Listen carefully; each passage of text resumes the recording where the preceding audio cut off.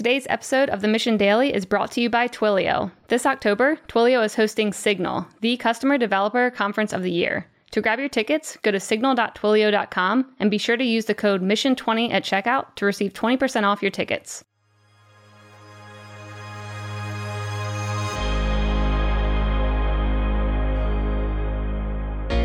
On the first ever Friday Hangout of the Mission Daily, Chad, Mike, Christine, and Patrick talk relationships. They share what's important in building them, how to improve your networking, and what it takes to make lifelong lasting ones. Enjoy. Hey, what's up, everyone? Welcome to the Mission Daily. I'm Chad Grills, and I'm joined by three guests and good friends, Mike, Christine, and Patrick. What's up? What's up, Chad? Hello. Thanks for stopping by. Yeah. So in this episode, what are we talking about, Mike? We're going to dive into relationships this week. Yeah, I'm pretty excited about it, especially because we did an interview with you, aired earlier this week.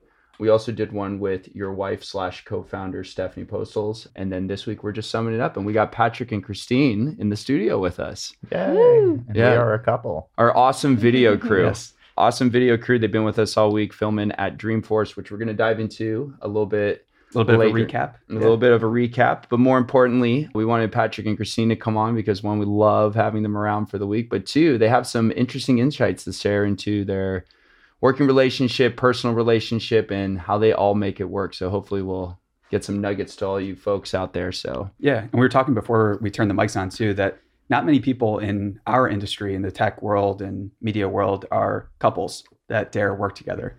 The conventional wisdom is that it's a horrible idea. It never works. But we found that if you want it to work, you can make it work, actually.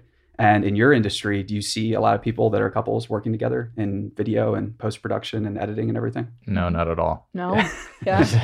Do people That's ever rare. do people ever caution you when they find out, like, careful, like, don't know what you're getting into type thing? Yeah. Or there's always kind of that like side eye or like, oh, okay. So like that Yeah. doubting. I mean, I isn't feel it- like that I'm that person, but not from present experience. Working with Christine is a dream. Yeah, very cool. Because in my own experience, it seems like it makes other people very uncomfortable, Mm-hmm. but it makes me feel actually like very reassured because I'm a big advocate of having a long personal history with anyone as long as possible before you decide to start like collaborating, working together. I think that's generally a great rule of thumb. So Mhm. Right. We were talking just a couple nights ago about how people think like, well, after a long day of work, what do you have to talk about at dinner? yeah, You know, but what we were saying is that if you're working like separate jobs or if you're working in two different worlds, then there's only so much that you can relate to each other. But then if you're in that same world, there's so much crap to talk about everybody else. yeah. And it's like one of the things I really, really like about it, there are constructive things to talk about. So Mhm. you can notice your spouse or your partner having a challenge in work and you get to solve it or help them out. Mhm. And that's one of the things where I think relationships get better and better over time when you develop this history of solving somebody's problems. Like if you love somebody, if you care about them, I don't think there's a better way to show it than making their life better or making their life easier. So I think people forget that there's that upside there and Absolutely. you get to have like a really great feeling helping somebody else out. I also So- want to hear from you three before we get into relationships. I want to talk about Dreamforce. There was a lot going on this week. Chad, you were probably at every single corner of San Francisco that you could possibly be in, including the 170,000 people that were at Dreamforce. So tell me what happened. What did you like? What were some of the things that I don't know. I think I enjoyed blacked it? out on Monday and just starting to come to now. And yeah, the memories are coming back to me slowly but surely. I'm just kidding. I didn't black out. But there were a lot of people in the city. Yeah, I guess it was 170,000, right? I think so. I think that was like the official number. I always do a 170. I always pick like a 6-figure number and then do a Yeah. plus with it. So it makes it look one awesome. And two, if there's more people there, Clever. then it's like I was close. Very clever. You know? Yeah, so for people that aren't familiar with Dreamforce, that's Salesforce's annual business party conference event. It's one of the best business parties in the world. It's also one of the largest, which creates a number of different challenges inside a city like San Francisco, which it's a great city, but with so many people in and out, there are a bunch of challenges with having 170,000 people there. So if you can get over the congestion, it can be a really fun time. Is there any celebrities you saw there? Anything that you were fangirling out a little bit about or no? So I nerd out about nerdy things, in fact. And case in point, getting the co-CEO of Salesforce, Keith Block, to agree to come on the Mission Daily. That's exciting. That's a game changer for us. And some of the marketers at Salesforce whose work I really admire. They're going to be coming on an upcoming podcast we're doing called Marketing Trends at marketingtrends.com. Quick shout out there. Shameless plug-in, but shameless plug. And so getting them to come on to that podcast, that's really exciting. And yeah. And then Patrick, Christine, what did you guys like about Dreamforce? Tell the world. Oh man. Well, I guess I'm the only one who actually went inside. That's true. I was stuck in the Salesforce ivory tower for the whole week. Rapunzel. Yeah, exactly. Those were some long days. Yeah, you guys were champs. Yeah. Honestly, all I remember is just being so overwhelmed. There were just like so many different stations. And I know that like I think we were in Moscone West, and that was just like one of the quadrants, one of the 3-floor quadrants of Dreamforce.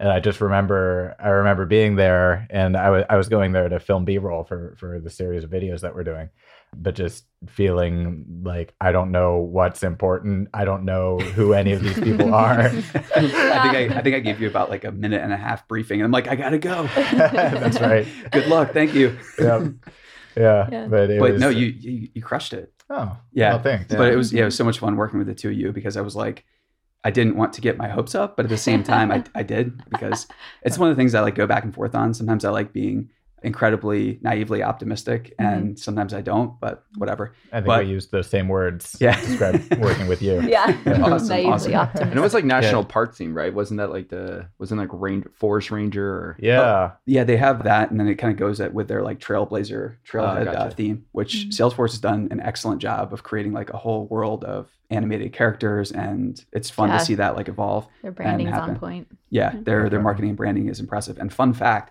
they've actually spent 49% of all their revenue on marketing and advertising since inception. So this is one of the big misconceptions that not a lot of people know about, is that they think tech companies don't spend on advertising. They think that they're engineering focused cultures. In a lot of ways they are, but in a lot of ways too, companies like Salesforce and Google spend huge amounts on marketing and advertising because it works. Mm-hmm. And when Amazon IPO'd, they raised about $54 million in IPO cash, and Bezos promptly spent half of it on marketing and advertising. So this is a trend that a lot of people claim to hate ads, and a lot of people do hate ads, but it's not going away. And I think that the challenge that we're all figuring out is like, how do we make it better and better and better? So that's really interesting, because that's actually the same metric. 40% is the same metric that's like the standard for the entertainment industry. Oh, very cool. That's how much you spend on marketing. But I was noticing a lot of really big similarities between the tech world and the entertainment world. It's really funny being from LA, or coming from LA,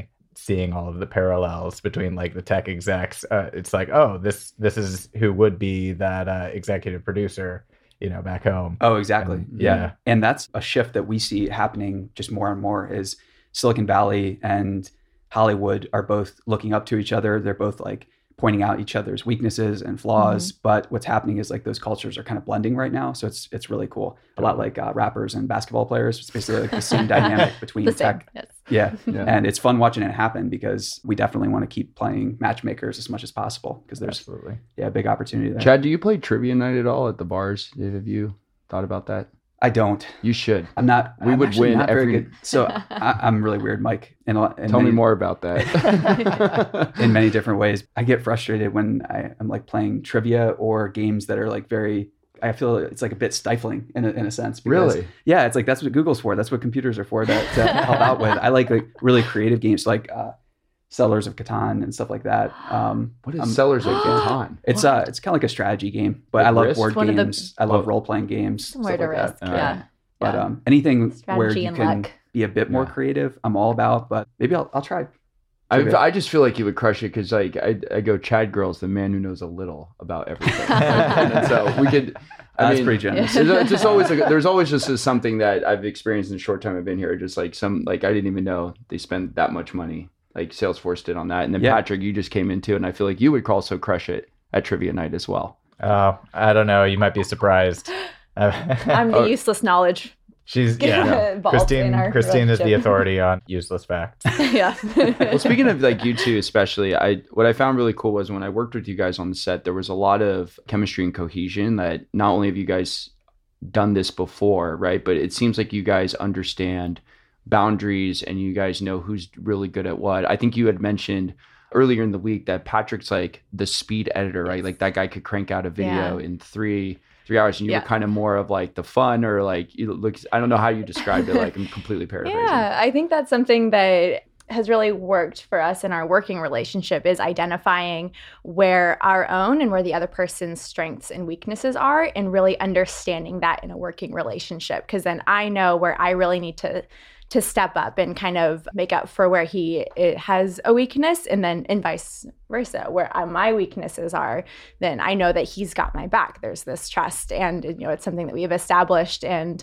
like when we're setting up a set, I know what I'm supposed to do. I know what I'm good at. I know the details I'm supposed to focus on, and I know what he has. And it's just like we don't really have to talk about it because we know. And same thing in post-production. I know what I'm good at, and I know what he's good at, and we're really good at playing off of each other's strengths. And also borrowing from each other. I think since we've been working together, just for example, like your eye for design, like you could kill me in a design competition. But I feel like because of that, because I'm so close to you and I get to watch what you do, that now I've been able to take a little bit of your eye for design and apply that to my composition or like my titles, or we get the best out of each other. That's really cool. So I have a quick question about that. Oh boy. I'm really curious. How did you go about figuring out who had what strengths and weaknesses? And were there any type of conversations or maybe even arguments to help really like decide or point out to the other person what their strengths and weaknesses were? Because sometimes we can be blind to our biggest strengths or our biggest weaknesses. What was that discovery process like for you all?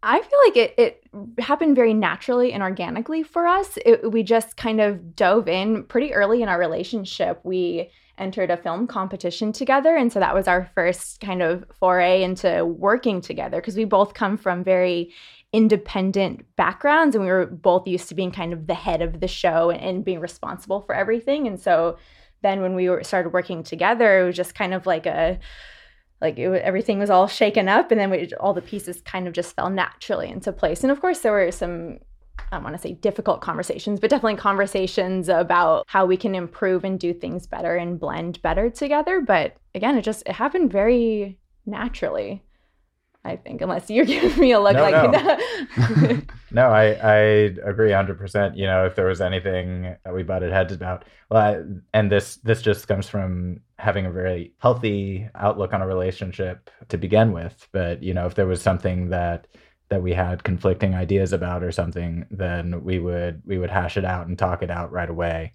And I think that jumping into that 48-hour film competition as a team at the very beginning of our relationship, it set a good framework for the rest of our relationship, because we were forced in a time-sensitive situation to not only, make a great piece of art, but also do that while learning about each other.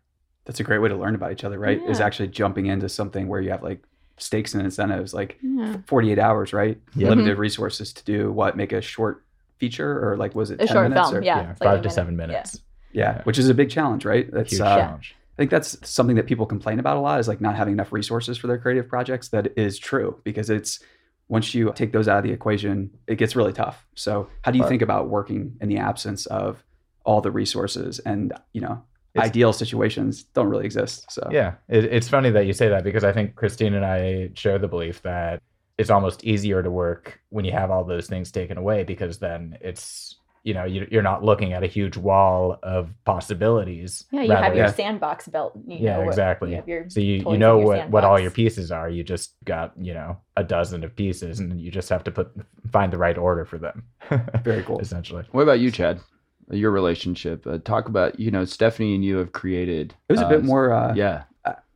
Go for it. I don't know. I don't want to be too presumptuous here, but I would say the conversations were a bit more direct. And Steph and I are, I wouldn't say fans, but we're not afraid to argue about a lot of things. And I think that arguing is a great way to accelerate discovery. And that's, I don't mean most people, when they hear arguing, they get kind of like uncomfortable, and they, for a bunch of different reasons. But I think that arguments can be constructive if they're done with love, with patience, if you're doing a good job of listening, of not trying to be too harsh, trying to be kind.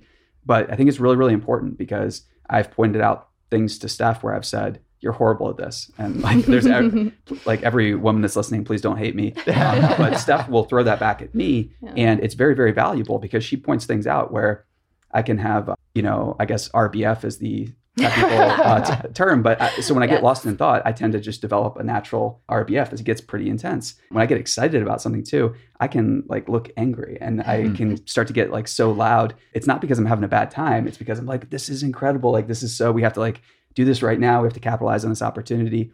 And Steph has been just so invaluable in pointing that out to me. And she hasn't taken her time, which I really, really appreciate. She's basically told me, you look like an idiot. You look like you're angry all the time and everybody else thinks you're angry and you're ruining this situation because of your demeanor and things I'm like scared that. of Stephanie now that you're just saying that. Yeah. I mean, you asked me on the previous episode. Yeah. Yeah. It's okay to be a little fearful of your your spouse or boss. partner. That's, I think that's an important step on the path to respect, recognizing that somebody else is, a boss at certain things. Well, we'll go around in a little bit of a circle, but I want to throw it back to you and talk about, from the application standpoint, creating meaningful relationships. I think one of the things that I've noticed in my earlier years, post-college and creating relationships is like, we always want to fast forward to the end, right? Like we always want the relationship to, whether it's romantic or it's a business relationship, you're kind of like, that's great. We shook hands, but like, I want you to hire me and get me that job, or like send me funding for my new company. And then if it's like in a dating relationship, it's like, I really like you, like sprint to the finish. Like, let's just wrap this thing up and like get it going. So what are some of the things that you do or you would suggest in kind of building those meaningful relationships for people? I think just identifying when you are being too pushy or trying to make something happen in an inauthentic way that is kind of like, if you have a timeline that you're trying to like accelerate, or if you're trying to get somebody to work with you on something, like there's a big tendency to just fall into the trap of wanting it to happen faster and faster and faster. And I think that stepping back and just letting things happen, like you said, Christine, organically is so important, because to build up a shared history of conversations and experiences takes a long time. And this last week was a great reminder that the best relationships take years to build. And the thing about that, though, is they're built on a foundation of like bedrock in a sense.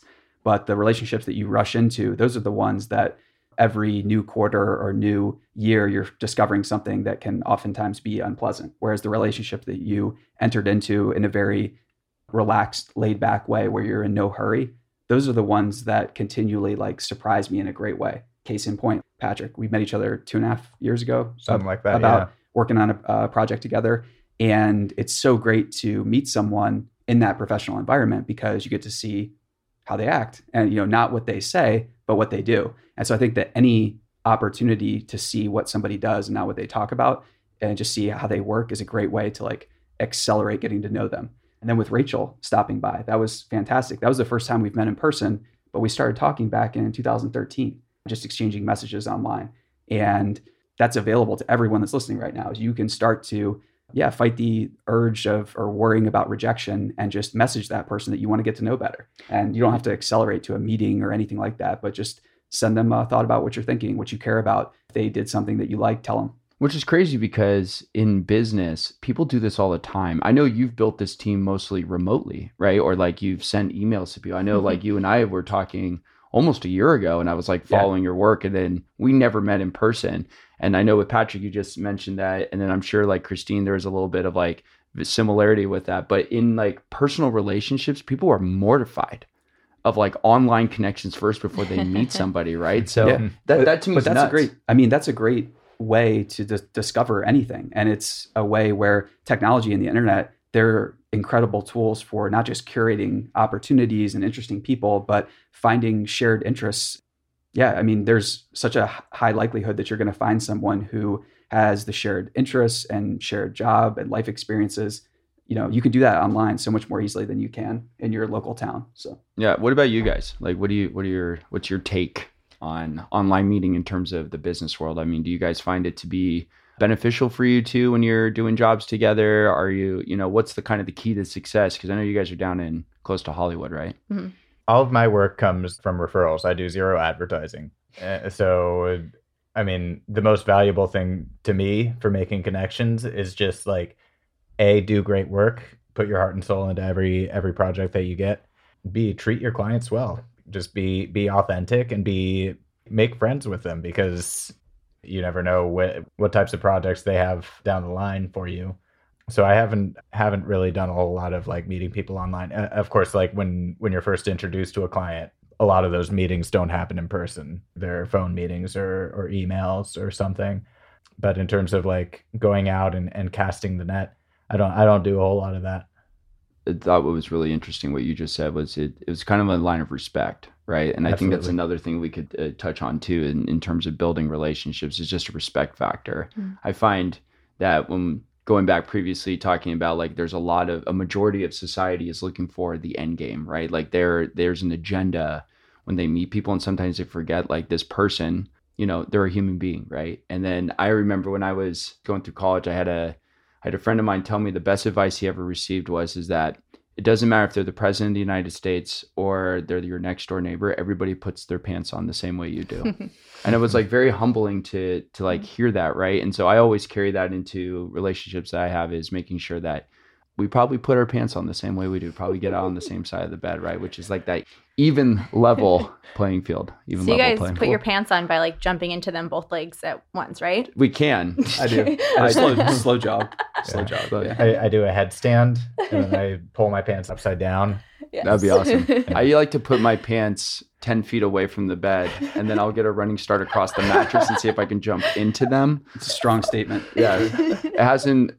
We're still working on that success. But I think the other thing that I find really interesting is, like, in terms of networking as well, is what do you guys, we talked about Endgame, we've talked about kind of like tips and tricks though, but what do you think another thing is that people can do to improve the relationships in terms of a networking space? We've talked about, like, obviously in terms of, you don't do any advertising, but a lot of yours is referral based. So it's very like personal, whereas you're kind of, we're putting the mission out on all different social channels. People are like reaching out to help us. Like, what are some other things that you think that people can do to kind of increase the power of networking or improve those relationships that they're Yeah. So one of the things that I do, it rubs some people the wrong way. Other people like it. And I'm still really bullish on it for the long term. And here's what that strategy is. It's basically to try to talk with the person as much as possible and figure out what is their, not just like dream situation for work and life, but generally all of their aspirations and ambitions. So when we're talking to a client, this is what we do. We try to figure out, like, what are their problems right now? What are their problems that they're not telling us because they can't tell us or they don't trust us yet to tell them? We're trying to imagine all of their pain points. And I think that that's the same mindset I take to friendships, to my relationship with Stephanie, is I just want to figure out, how is your life not going so well? What are you struggling with? And then I want to help solve that. I know that's how I want to be treated in a way. I mean, I'm not saying I want people like trying to do my work for me, but I do want people who are concerned. Like, if I have something that's painful, I want them to try to like make it better and help out, and vice versa. I want to do the same for them.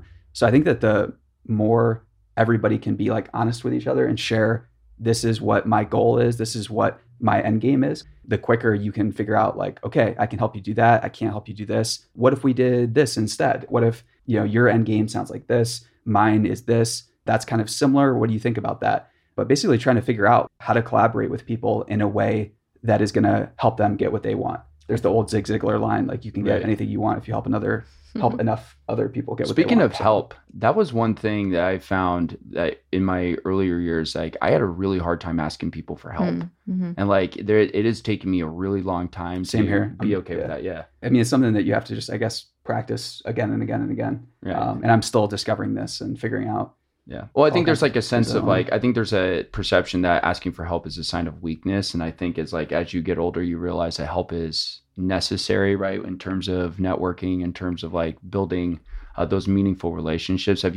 What is your take on that? What have you guys thought about asking for help? I mean, it sounds like in your job, you have to. Yeah. Right? It's especially hard for me because I call myself the one-man warrior. We met in a 48 hour. Is it just Patrick, the one-man warrior? Do you have like a stage name, like Hercules or something like that? But Patrick really is. He showed up the other night super late just by himself and created an amazing video story. But that's sort of how I built my branding. And that's actually how we met, is through a 48 hour film competition where I competed as a solo man show. And a big challenge, I think Christine will agree with me, a big challenge has been translating that into working with a team and being able to delegate and manage responsibilities. something Christine's really good at is organically, she already knows all my weaknesses. And so she just sort of fills in the gaps without me having to ask. I could probably be a lot better about asking for help. But yeah, it is a very difficult thing to do. But it's important because, the human brain only has so much capacity, and you can only, especially if you're on a tight deadline or if you're trying to make something great and you have a team of great people at your disposal, then it's really important to be able to identify what can be delegated and what should be delegated, and to actually say the words like, can you do this for me? I've been really lucky that Christine, she spends more hours with me than not in a day. And so she already knows where I fall short. Like just yesterday when we were setting up interviews, I didn't even have to ask her. She had all the lights and the mic ready for me to go by the time I had the camera set up. That's something that I'm really lucky for. Yeah. But I think it comes down to working with a team who understands you and who understands your strengths and weaknesses. Yeah, so I'll definitely agree with that. I guess, real talk, that was definitely a point of contention in our relationship early on, or not.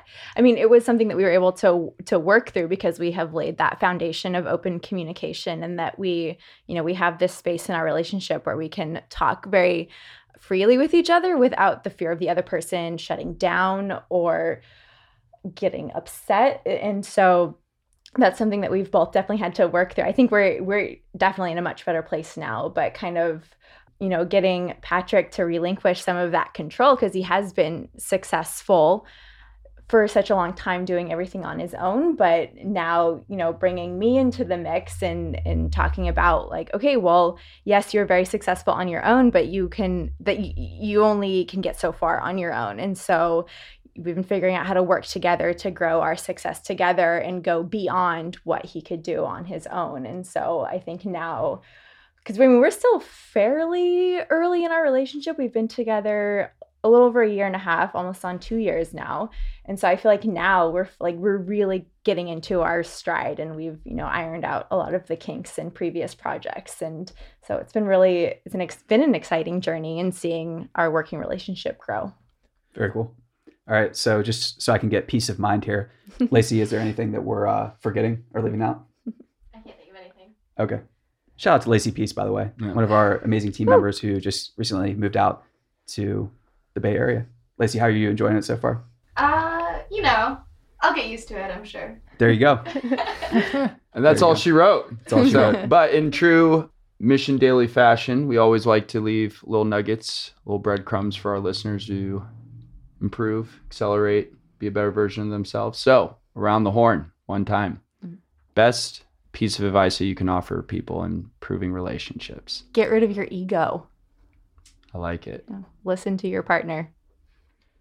Yeah, this is a common one, but open and honest communication and immediate communication. I don't know how many times Christine has suffered at the hands of my unwillingness to tell her what exactly is bothering me. And so many times it's just been like, I'm hungry. I feel so bad, but she's suffered so much at the hands of my stomach just not having the nutrients that it needs, and just being able to be open, and even if that's all you're saying is like, I'm hungry, I'm grumpy because I'm hungry. Because then your partner knows, or then whoever you're working with knows that, like, okay, that's the source of all of this aggravation that I'm feeling is something that can be solved. Yeah. Anger's a terrifying Get thing. this guy a burrito, stat. God, I love burritos. But Chad, final thoughts. The biggest thing I learned, and I actually learned it in the last week, was to ask more of your friends or people that you're colleagues with or that you've worked with ask them to tell you explicitly what your strengths and what your weaknesses are, and then get all of that data from several different people you trust and use it to triangulate what you really need to fix. Because people around you, they might be right about your strengths and weaknesses. They might be wrong, but you're not going to know what they think until you ask. So I had a situation where I texted a friend that I didn't know that well, but I know him pretty well. Like, we're good friends. We're getting to be, a great friendship. And I just asked him point blank a couple like really uncomfortable questions. It was like, hey, I'm really struggling with this, and I feel like I'm not thinking about it in a very positive way. What's your take? What do you think about this? And he responded. It was not what I was expecting. I was like, pretty terrified at the response. But after he responded, I just cooled out, read his messages, and then implemented on that, basically. And that was a game changer because I was scared to ask. But then after I got feedback from him, it was kind of like a weight off. And I was like, oh, that's not as bad as I thought. And that's actually a pretty nice compliment in some ways. So I love it. Ask and you shall receive. Absolutely. And in that fashion, I'm going to quote my great father, James Liguori, who once told me that honesty is the best policy. He said, never, ever not be yourself and always tell the truth, because the truth will set you free. But more importantly, it shows you who you are and where you've come from. And if it's more honest, direct communication that you have, the better your relationships and friendships will be. And also to Chad Grills personally from my father, do better, Chad. Wise words, except for that last part. So that's all the time we have for today. Thanks, everybody. And we will see you next week. Thanks for having us on. Yeah.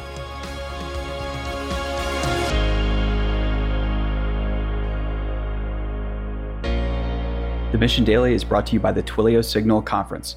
Join the Mission team on October 17th through the 18th in San Francisco. And when you join us at the conference, you can use the code MISSION20 to get 20%. Hey listeners, thanks for tuning into this episode. I hope you enjoyed it as much as I did. If you haven't already, please subscribe, rate, and review this podcast. It helps spread the word, and I would greatly appreciate it. See you next time. Off.